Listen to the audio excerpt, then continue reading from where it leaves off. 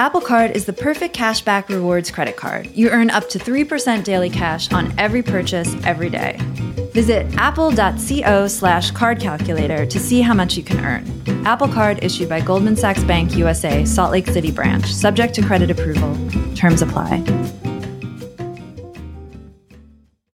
As humans, we're naturally driven by the search for better. But when it comes to hiring, the best way to search for a candidate isn't to search at all. Don't search, match with Indeed. When I was looking to hire someone, it was so slow and overwhelming. I wish I had used Indeed. If you need to hire, you need Indeed. Indeed is your matching and hiring platform with over 350 million global monthly visitors, according to Indeed data, and a matching engine that helps you find quality candidates fast. Ditch the busy work. Use Indeed for scheduling, screening, and messaging so you can connect with candidates faster. And Indeed doesn't just help you hire faster. 93% of employers agree Indeed delivers the highest quality matches compared to other job sites, according to a recent Indeed survey. And listeners of this show will get a $75 sponsored job credit to get your jobs more visibility at Indeed.com/podcast. That's Indeed.com/podcast. Terms and conditions apply.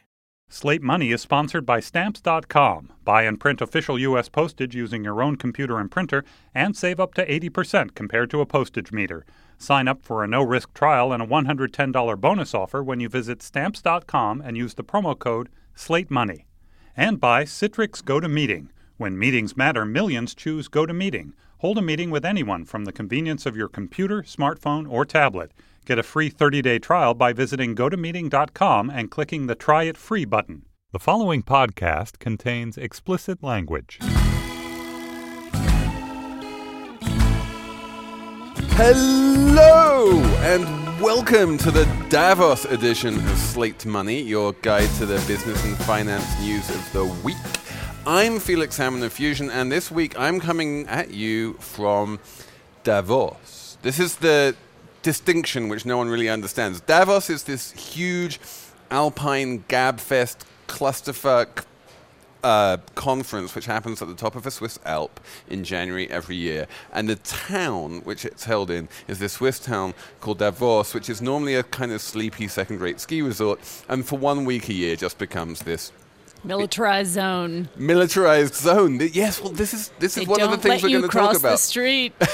So the woman talking about the Swiss Guards and the astonishing number of machine guns that you see around here is Jenny Anderson. Jenny, tell us who you work for and what you do. My name is Jenny Anderson, and I have a drinking problem. No, I work for the New York Times. I'm here in Davos for the first time ever. Jenny is what's known as a Davos newbie. I am based in London, and I cover finance. And, of course, we are dialed in over the largest fiber network in the world, which belongs to a company called Eurovision. It's not just a song contest, you know.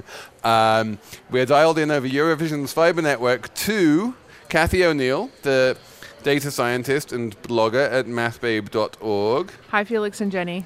And also Slate's Moneybox columnist, Jordan Weissman. Hello, Jordan. Hey, don't you think Davos would be more entertaining if they did somehow combine it with the Eurovision contest? As if maybe Larry Summers had to get up and belt some pop. No, are you guys not? Okay, anyway. Sounding so scary. Clearly, you haven't seen Larry Summers recently.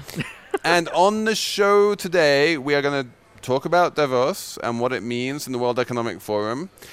We're then going to talk about the European Central Bank's quantitative easing. That's the big news of the week. And finally, we're going to talk about, there was this guy in America called Barack Obama who gave a speech, and there was something about taxes. And anyway, Jordan knows about that, and he's going to explain that. But first, we're going to talk about our hosts up in Davos. So Jenny, tell me, as a Davos newbie, but now automatic instant Davos expert, is Davos just a bunch of CEOs having parties and being impressed by the fact they're next to and a bunch of reporters Joe being Montana? Extremely anxious about not being at the right parties and not in the right interviews and not in the right place at the right time at any moment? Davos, that's what it is for me. Davos, by the way, in is an anxiety-inducing marathon. It's the global headquarters of FOMO. Every single person in Davos has an acute case of fear of missing out. It's not just the reporters. It's even the heads of state, they're all convinced that there's a more secret, more exclusive, better party up the road, up the chalet. Everyone is insecure. Wait, question. Anyway. Is there like, I know there's a hill involved, maybe even a mountain. Is that sort of the ranking of the hierarchy, or like more exclusive things happening higher up?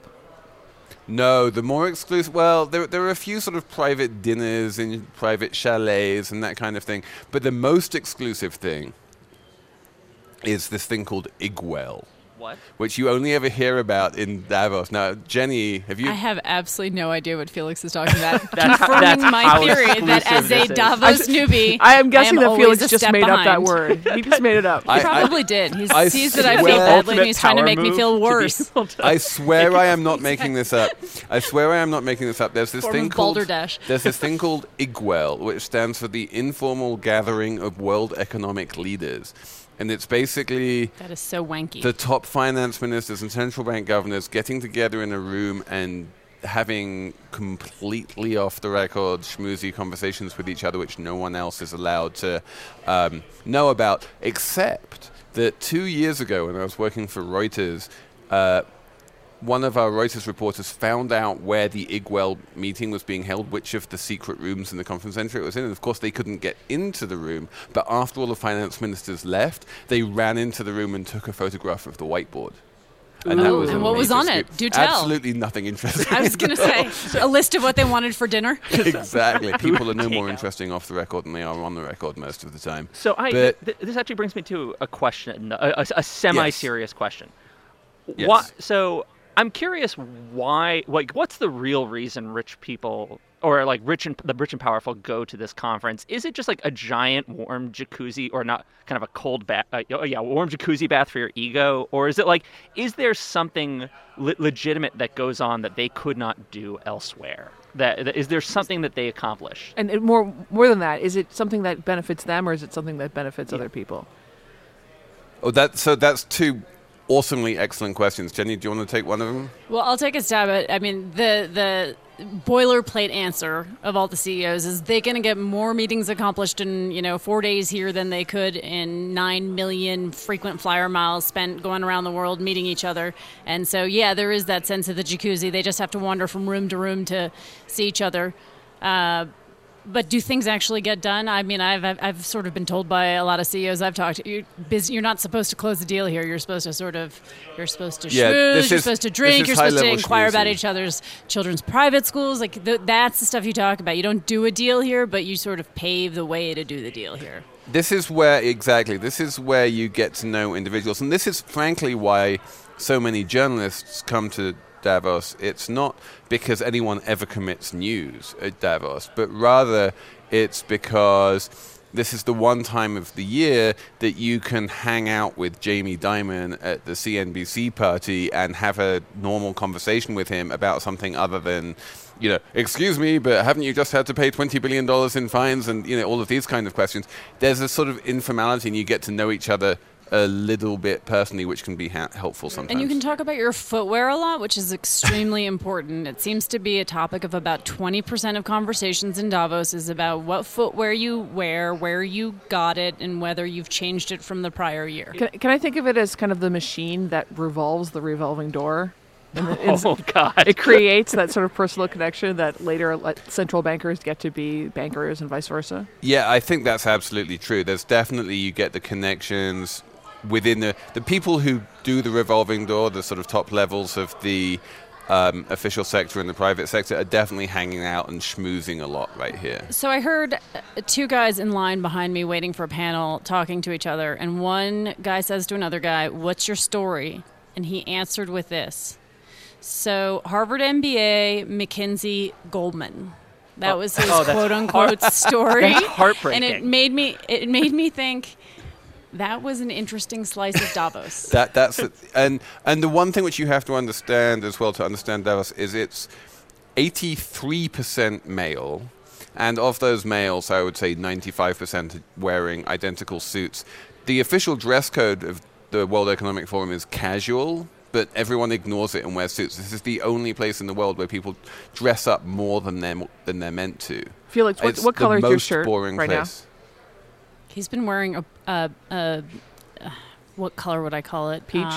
Purple? Wine jacket. Burgundy. Burgundy, Nice. thank you. Sorry, I was searching. Burgundy jacket. Burgundy jacket. So you can spot him across the room really easily. I've also for the past only couple of burgundy years decided that I am going to actually adhere to the dress code and wear jeans, which has made me very comfortable and happy for the past couple of years. But Felix kind of insulted me on the first day because I was wearing a dress and a blazer, and he kind of Jenny looked at was me as if looking great. you have got to be kidding me. Did So- you really dress up for Davos? You are such a newbie. So I have another very important question. This is the most important one I have all day, which is a lot of the young econ and finance writers on Twitter have been joking about, or not joking, we've been plotting a Davos-themed action movie, trying to figure out, like, if North Korea attacked Davos and all the rich had to, like, kind of, fight back, how would they defend themselves, and what James Bond-esque gadgetry would be unveiled. Well, so this is where Jenny can talk to you about the security, because after you've come here a couple of years, it almost becomes invisible. But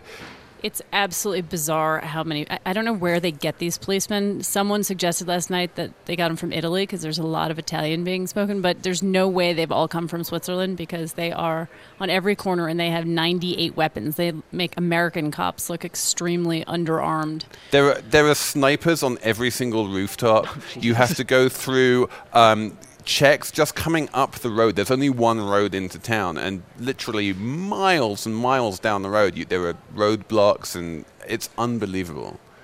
And there's this rule of security, by the way, which says that the security in Davos can only ever get tougher. It can never get weaker. So anytime there's a terrorist attack or anyone feels nervous, they increase the security in Davos. And then once they've increased it, it just stays there forever. So last night we were trying to leave, and some very, very important people, because obviously there are a lot of very important people here, but a very, very important person was going to come down the road in a car, and so all of us had to step back behind a barrier.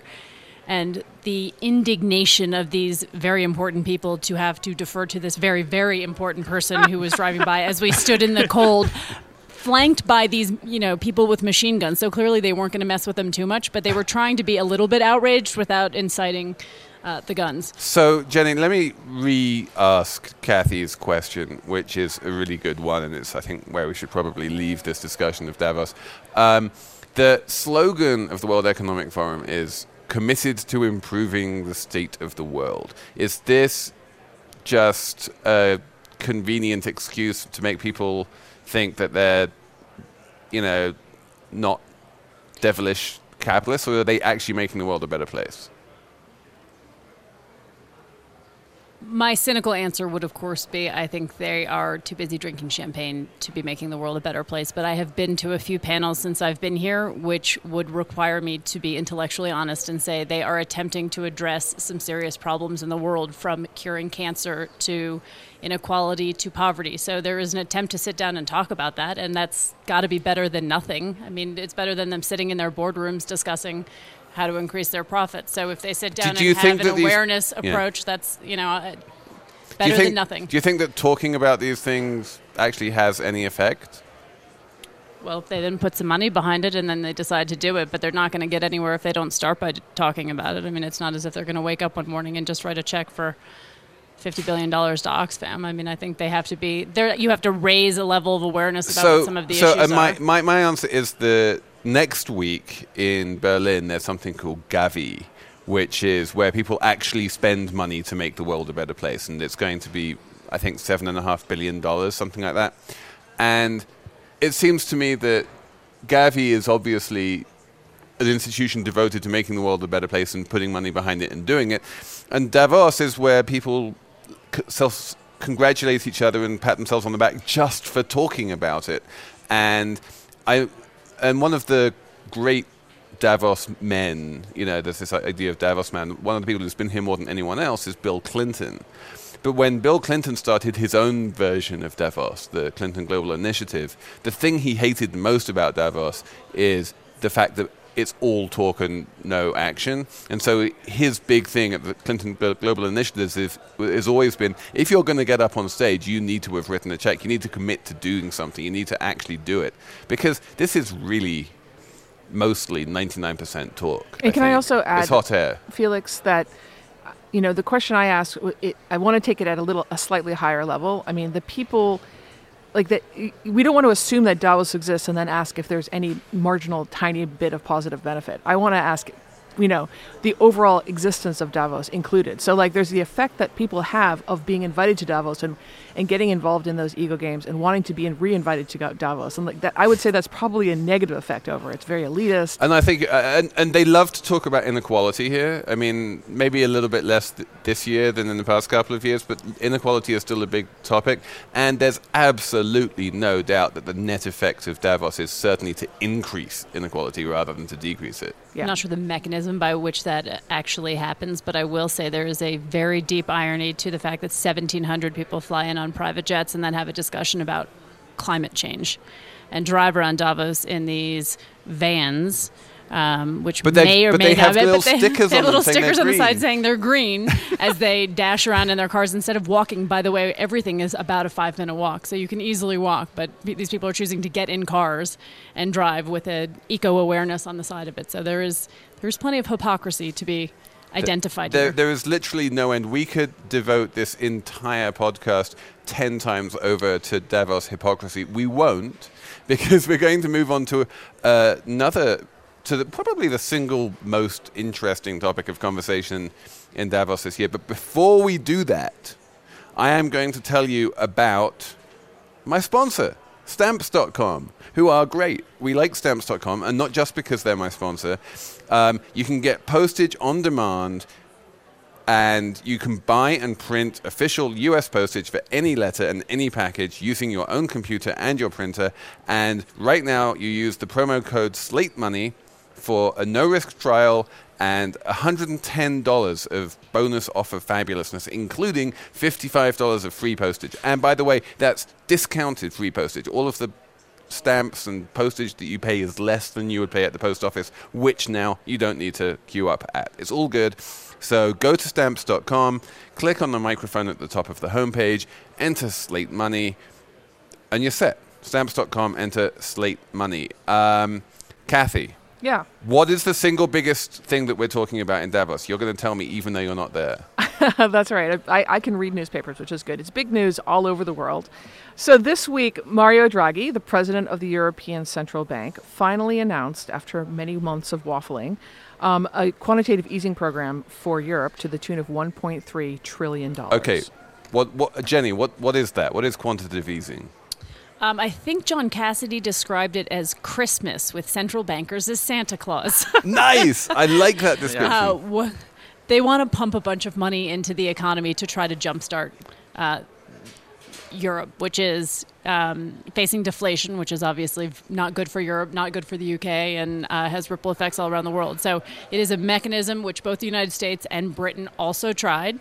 Many people would say successfully, with some unintended consequences as well, or intended consequences. But it's a way of trying to jumpstart the economy. And the way you do it is by printing money, and Mario Draghi is going to print 60 billion euros a month for at least 18 months, so until September 2016. And at the end of that, he's going to keep on printing the money unless and until he gets the inflation rate in Europe back up to about 2%. Exactly. So the goal of a central bank is to target an inflation rate. Inflation should be about 2%. Their inflation rate is negative. Yeah. That's not good. So, when this announcement came out, it definitely exceeded expectations. The market didn't think the program was going to be as big and bold as they kind of made it. One of the things that's important here is that Draghi's saying they're going to keep printing these euros and buying government bonds with them until inflation goes up. And that open-ended promise is one of the reasons people are sort of excited, that it says they're really serious. And as a result, you saw a lot of, Photoshop, or there was a lot of talk of Mario Draghi dragging out his bazooka. That was like the metaphor everyone was choosing to describe this, firing a bazooka. And there were Photoshop jobs of this going around online. But I think you kind of have to temper expectations, right? I mean, there's only the effect of QE, of quantitative easing, was somewhat ambiguous in the United States and in Britain. Europe has much deeper problems than this sort of slightly indirect central bank action can fix, I think. Wait. I mean, this has already had huge effects on the value of the euro, on the yields in the Eurozone. Jenny?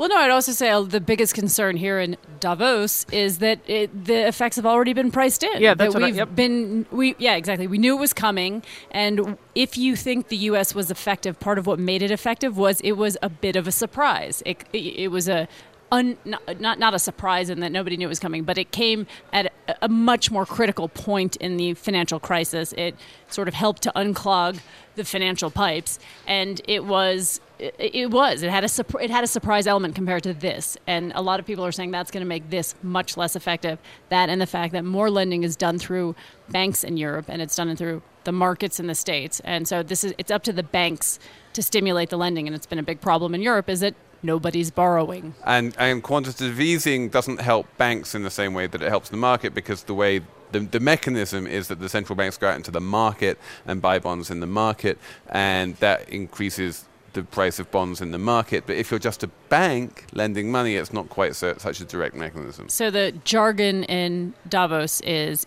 will the transmission mechanism, the banks and the market, will it work? And I think that's a big question mark. A lot of people don't know that it will. So the markets are up to, the European markets are, They're up. They're happy. Yeah, and the euro is down, which is good because it makes European companies more... but this is day one. Exactly. Give it time. Give it by Monday, I bet, there's a little bit more skepticism in the market. So I just like to echo what Jenny said, which is that you've been hearing for weeks of people who watch this stuff that basically it was already baked into the market, the expectation of a quantitative easing program about half the size. So there's that kind of diluted effect. And also by the European Central Bank's own calculation, this is supposed to stoke inflation by about 0.4% this year and next year. And that's not going to bring them up to their target 2%. So some people are saying this is just not enough. Well, I'm going to come in here and be a little bit less downbeat on this. It's great that the market was already pricing in quantitative easing, because the whole point is to increase prices in the market, and if they'd already started doing that, that's great. If they are now surprised and it's bigger than they expected, that's also great. And more importantly, let's just stop for a minute and realize how far we've come, because this entire thing, if you ask most Germans, is completely unconstitutional. That the fact that the European Central Bank, which has always been a German-dominated institution, is doing this would have been unthinkable just a few years ago, which is one of the reasons... Just a few months ago, which is one of the reasons it didn't happen a few years ago or even a few months ago. And so, it's very easy to get caught up in the news cycle and say, well, we knew this last week, that this was going to happen this week, but central banks don't run on a week-to-week sort of time horizon, and the fact that they've changed the expectations and they've actually done this is a big deal. It is a big deal. And one of the things we've seen in Europe is that it, over time, does things which are bigger and bigger and more, previously unthinkable, and that Mario Draghi has done a very good job of essentially painting, politically maneuvering the Germans into a corner where they can't object to this too much anymore. And when he gave this famous speech about how he would do whatever it takes to save the Eurozone, and it turns out that he meant it, and whatever it takes just is coming up in new forms. And I don't think necessarily that it's going to end with this QE. In fact, if he doesn't make it to 2% inflation, if Kathy, you're right, and he only gets 0.4% inflation out of this, maybe he's going to make it bigger. And speaking of political maneuvering, Felix, one thing I find really interesting about the timing of this announcement is with respect to Greek elections, which is coming up soon. There's a party that's ahead in polls called Syriza that has promised to sort of default on Greek debt. And part of the deal with this quantitative easing program is that they're not going to buy Greek bonds unless the party in power agrees to pay off their debt. So there's that kind of leveraging going on as well. This quantitative easing, they're buying government bonds, but they're not buying Greek government bonds because Greek government bonds aren't highly rated enough. But also there aren't that many of them, to be honest, because they were already decimated by the last Greek debt restructuring. That's a slightly different issue, but yes, Greece, this is going to be interesting to see whether Greece remains in the Eurozone. We have Jenny Anderson here of the New York Times who knows about this much better than the rest of us. So what is your guess. What's your probability that this time next year Greece is going to be in the Eurozone? 70%. You see? It's now thinkable. A Grexit is thinkable. A Grexit and a Brexit. We have so many things to look forward to in the coming year. All right. I've been much more fixated on Brexit, which I think could. Wait, what is Brexit? Dangerous. Could you explain Brexit, Jenny? Brexit is the coalition government in the UK has said that they will call a referendum on Britain's membership in the EU. There are many people in Britain who are extremely pissed off that the European Union makes all sorts of rules that they don't like, and they don't have a say in anything, and they don't get their way, so they're going to leave.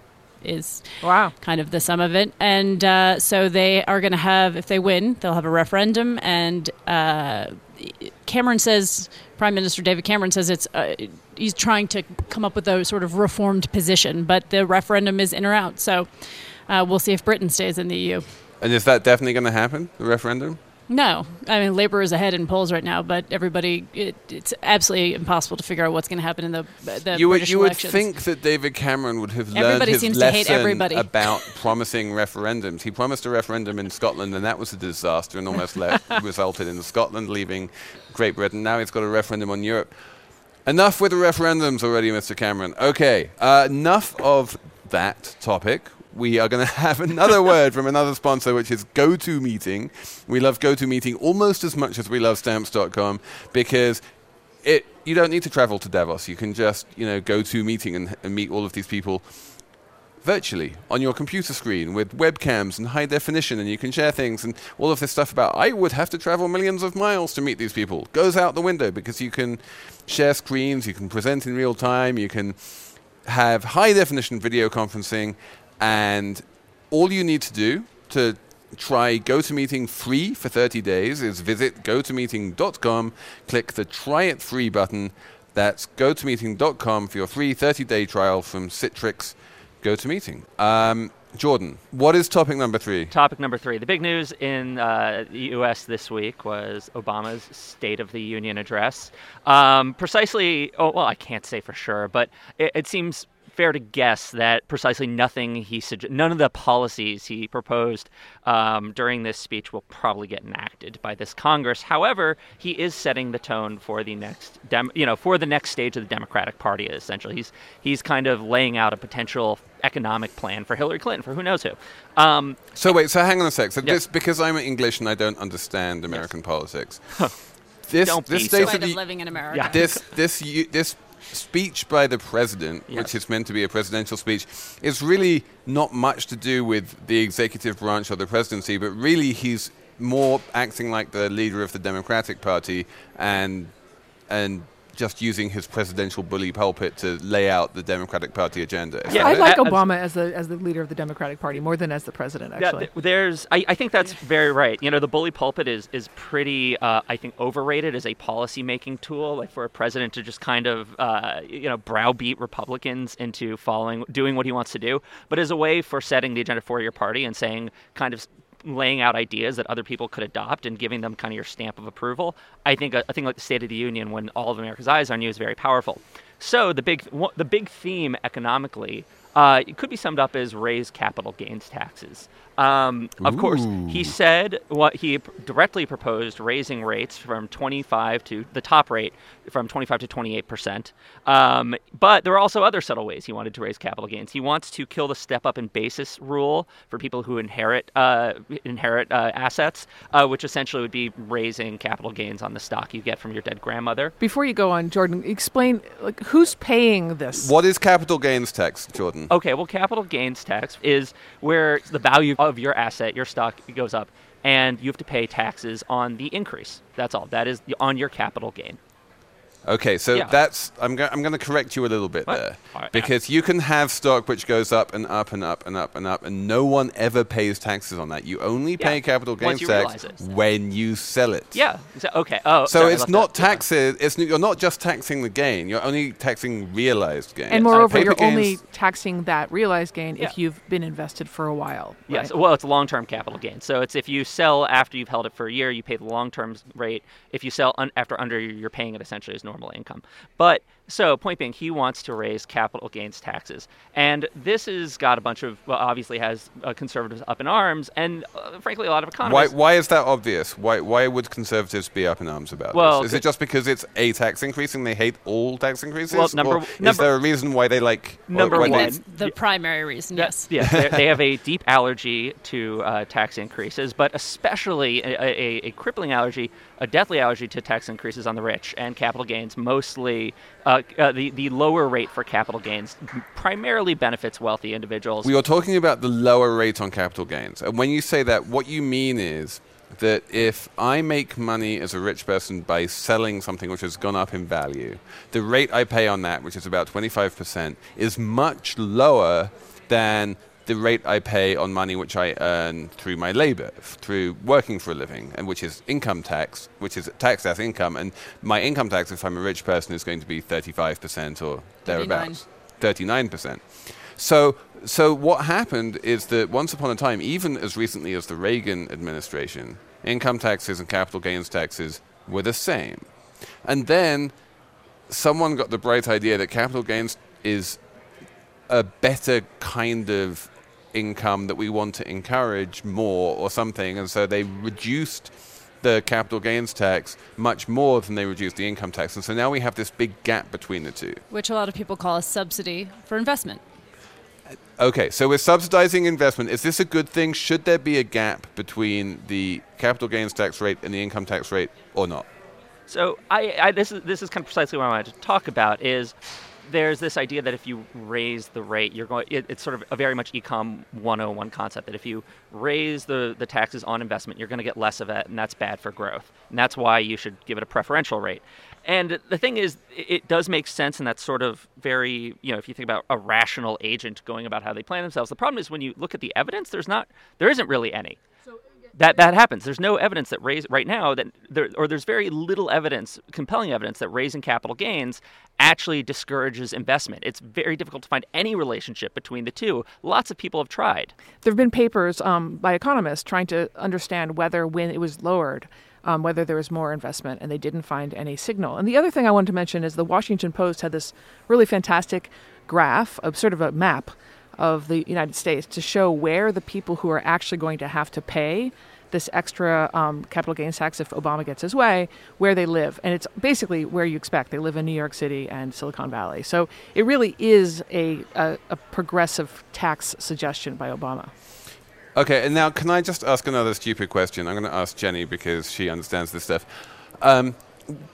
When we talk about more investment or less investment, can you explain what that means? Because it seems to me that if I have $1 million, I have to put it somewhere. So if you're... And wherever I put it, I'm investing, surely. Like, in what Not way... if you put it in your mattress. So you can save that money. You can put it in the bank and get a deposit rate on it. But is that Deposit rates are fairly lame right now, so that is not what you want to do with your money. But I'm still lending money to the bank. It's still debt capital. Right. So it's still investment in a sense, right? Right. I think they want to... The Republican line would be they're encouraging ownership, right? They want you to buy companies. So basically they want to encourage stock ownership rather than bond ownership, equity over debt, investment in owning things rather than lending money to people. That's the kind of thing they want to encourage with this. Which is kind of strange, actually, when you think about it, because most investment... I think Matt Iglesias made a version of this point, actually, this week, but most investment in the U.S. is by big companies that already exist, right? They're like, General Motors invests in a factory, right? And they're not, for the most part, raising money to do that via stock issuances. They're if anything, they're issuing debt. They raise money through the bond markets. And when you buy stock, capital gains, exactly. When you buy stock, you're not really investing in anything. You're just buying stock off someone else who already owns it, and you're just giving a gain to someone who owns it. It's not really investing in the economy at all. Yeah, there's also this idea that, if you tax investment, people are going to do less of it. There's another way you can think about that behaviorally. People have a certain amount of money they're kind of looking to earn by the time they retire, or rich people have their figure. They want, $300 million or $400 million or $1 billion, who knows what. And so they're going to try to make money until they essentially hit that number.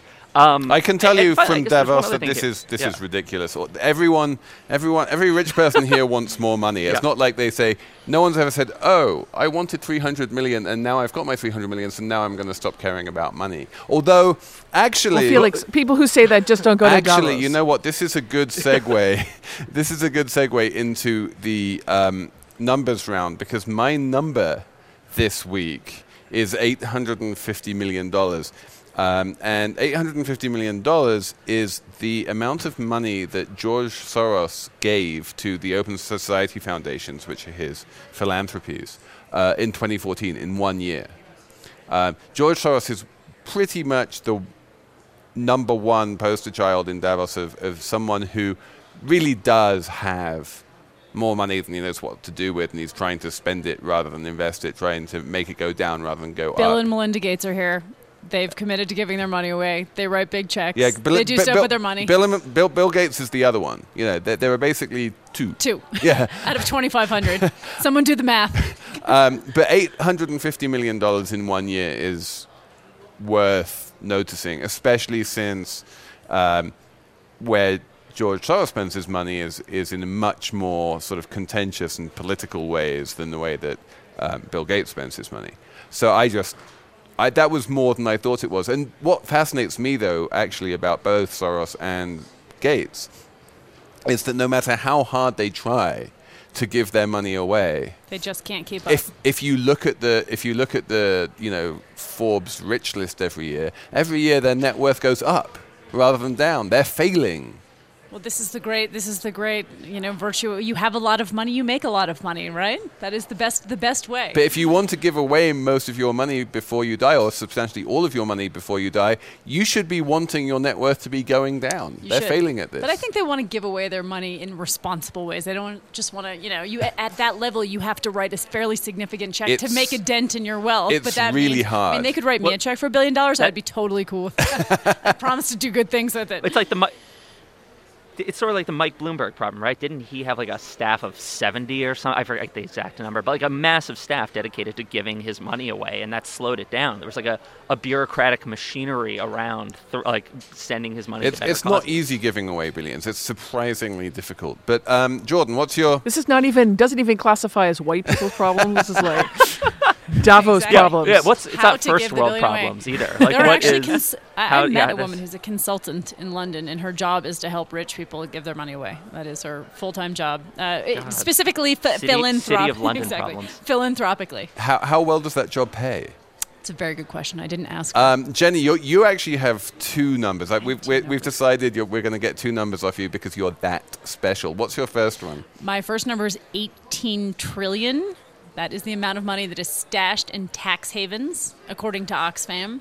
And it's topical because if everybody here is talking about inequality, a very good way of getting at inequality, rich people are fantastic at tax avoidance, not tax evasion, tax avoidance.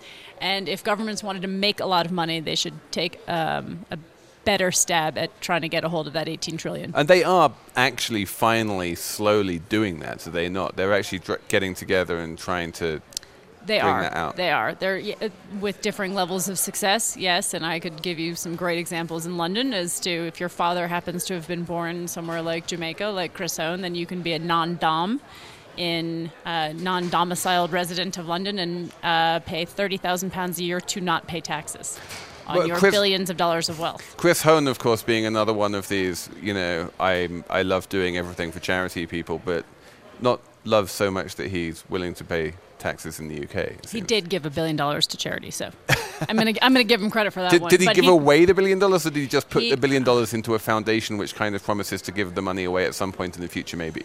He does, and then the foundation was run by his wife, and then they got divorced in what turned out to be a very public and messy divorce, and it appears that he tried to get her kicked off of the board of the foundation. It's very complicated, being rich. Kathy, what's your... Wait, I have my second number. Wait, no, you're going to come back for your second number. Okay. Well, I'm going to bring it down to earth for y'all. I don't know if you guys have been listening to sports radio this week at all, but my favorite thing that happened this week was the deflation of the footballs on the playoff games. So my number is 12.5. That's the That's the pressure per square inch that the footballs are supposed to be at. But during the Patriots game against the Indianapolis Colts last weekend, they discovered mid-game that 11 out of the 12 footballs that were being used by the Patriots side were deflated. And wait, there were different footballs scandal for each side? So yes, I should say that 12 footballs before the game, 12 footballs are inspected and then given to each side to take care of during the game.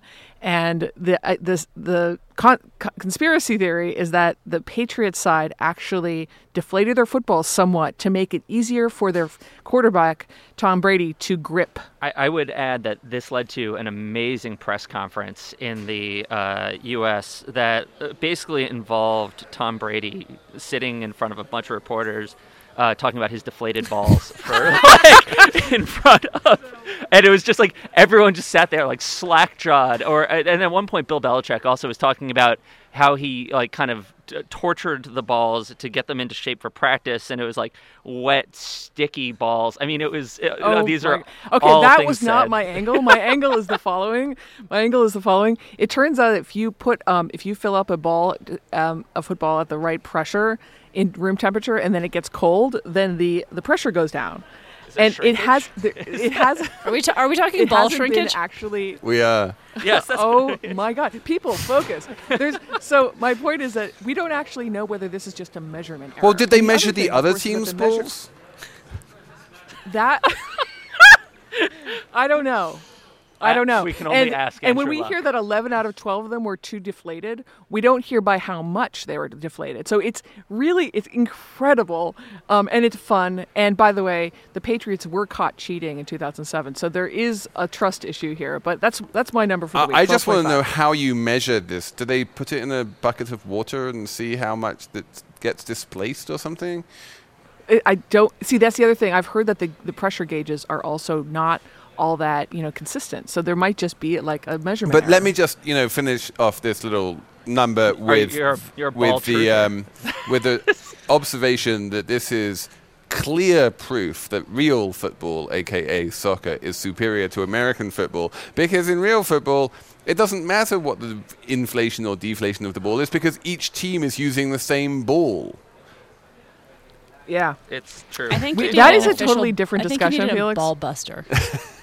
Jordan, move us out of this ball-related territory and come up Please. with a number. Yeah. This is too fun.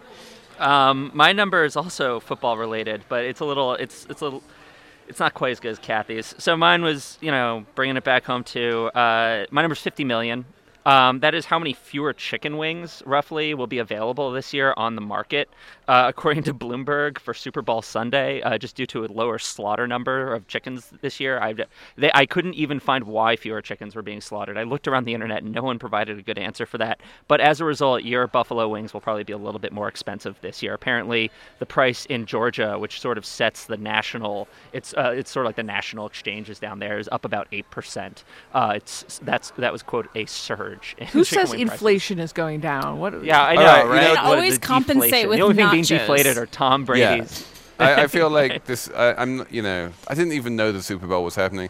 Although I did share a funicular today and we might be doing with a sports chap episode. called Joe Montana. Wait, sorry. Did anybody just catch that? Felix didn't know it was the Super Bowl because he was too busy catching a funicular in Davos with some important people. With Joe Montana. With Joe Montana. With Joe Montana, Just who FYI, I know is a the football player. Super Bowl is next weekend. But I don't think yeah. Joe Montana will be playing because he looked a bit old for that kind of thing. Jenny, I'm feeling a little deflated with my second number. All right, what's your because, second number? Kathy's was so good, but I'll throw it out there anyway.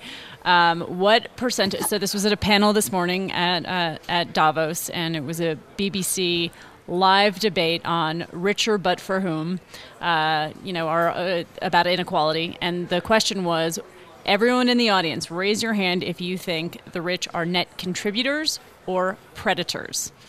And what percentage? Were you a voter in this debate? What percentage of... I was a voter, yes. What percentage of people do you think voted for net contributor versus net predator? Now, to be clear, this is the most plutocratic audience you could possibly imagine. This is not a cross-section of the American electorate or the world population. By no stretch of the imagination. This is Davos, man. This was. Can we guess? Can we all throw out a number? So I'm going to say 75%. Contributors or predators? 75% contributors. It was the audience poll. That's my guess. Jordan?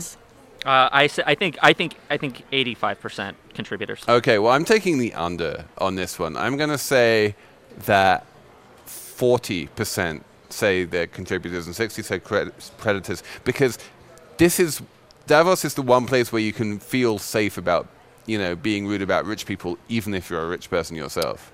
So about 9-1 voted in favor of contributors. All right. Never mind. Wow. And somebody tweeted. I took the under. I should have taken the over. 150%.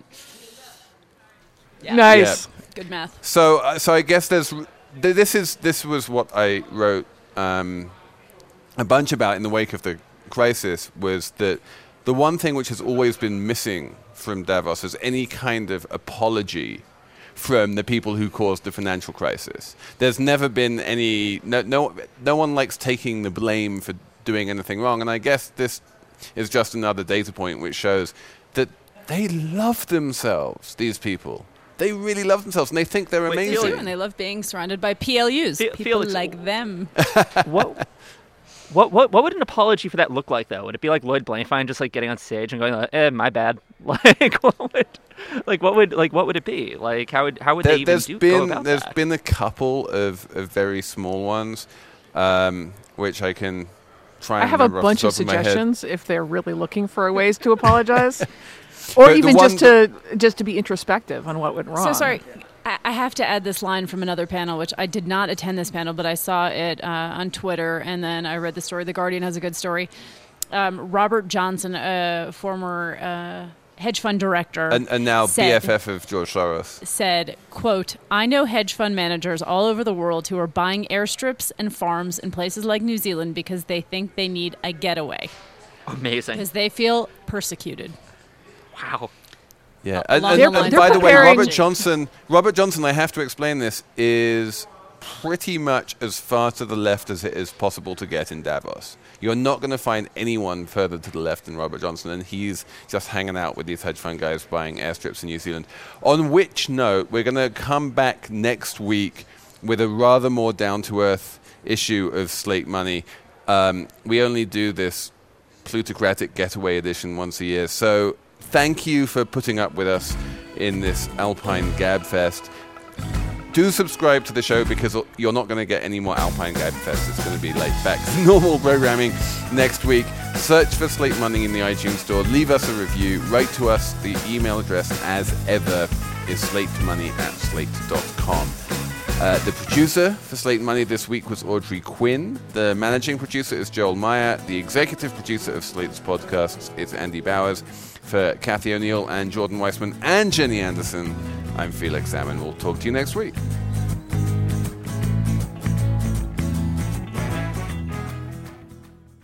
Hi, I'm Mike Pesca, the probing and inquisitive host of The Gist, a daily news show from Slate. Recently, we asked Maria Konnikova if ASMR is bullshit. That term, by the way, didn't exist until a few years ago. We compared LBJ to Obama with historian Julian Zalazar. Lyndon Johnson, even today, would be quite frustrated and have trouble with this Congress. I learned how baby cows are made. You have to be really quick, and you have to know what you're doing without getting stepped on. So we invite you to find all these episodes at slate.com/thegist.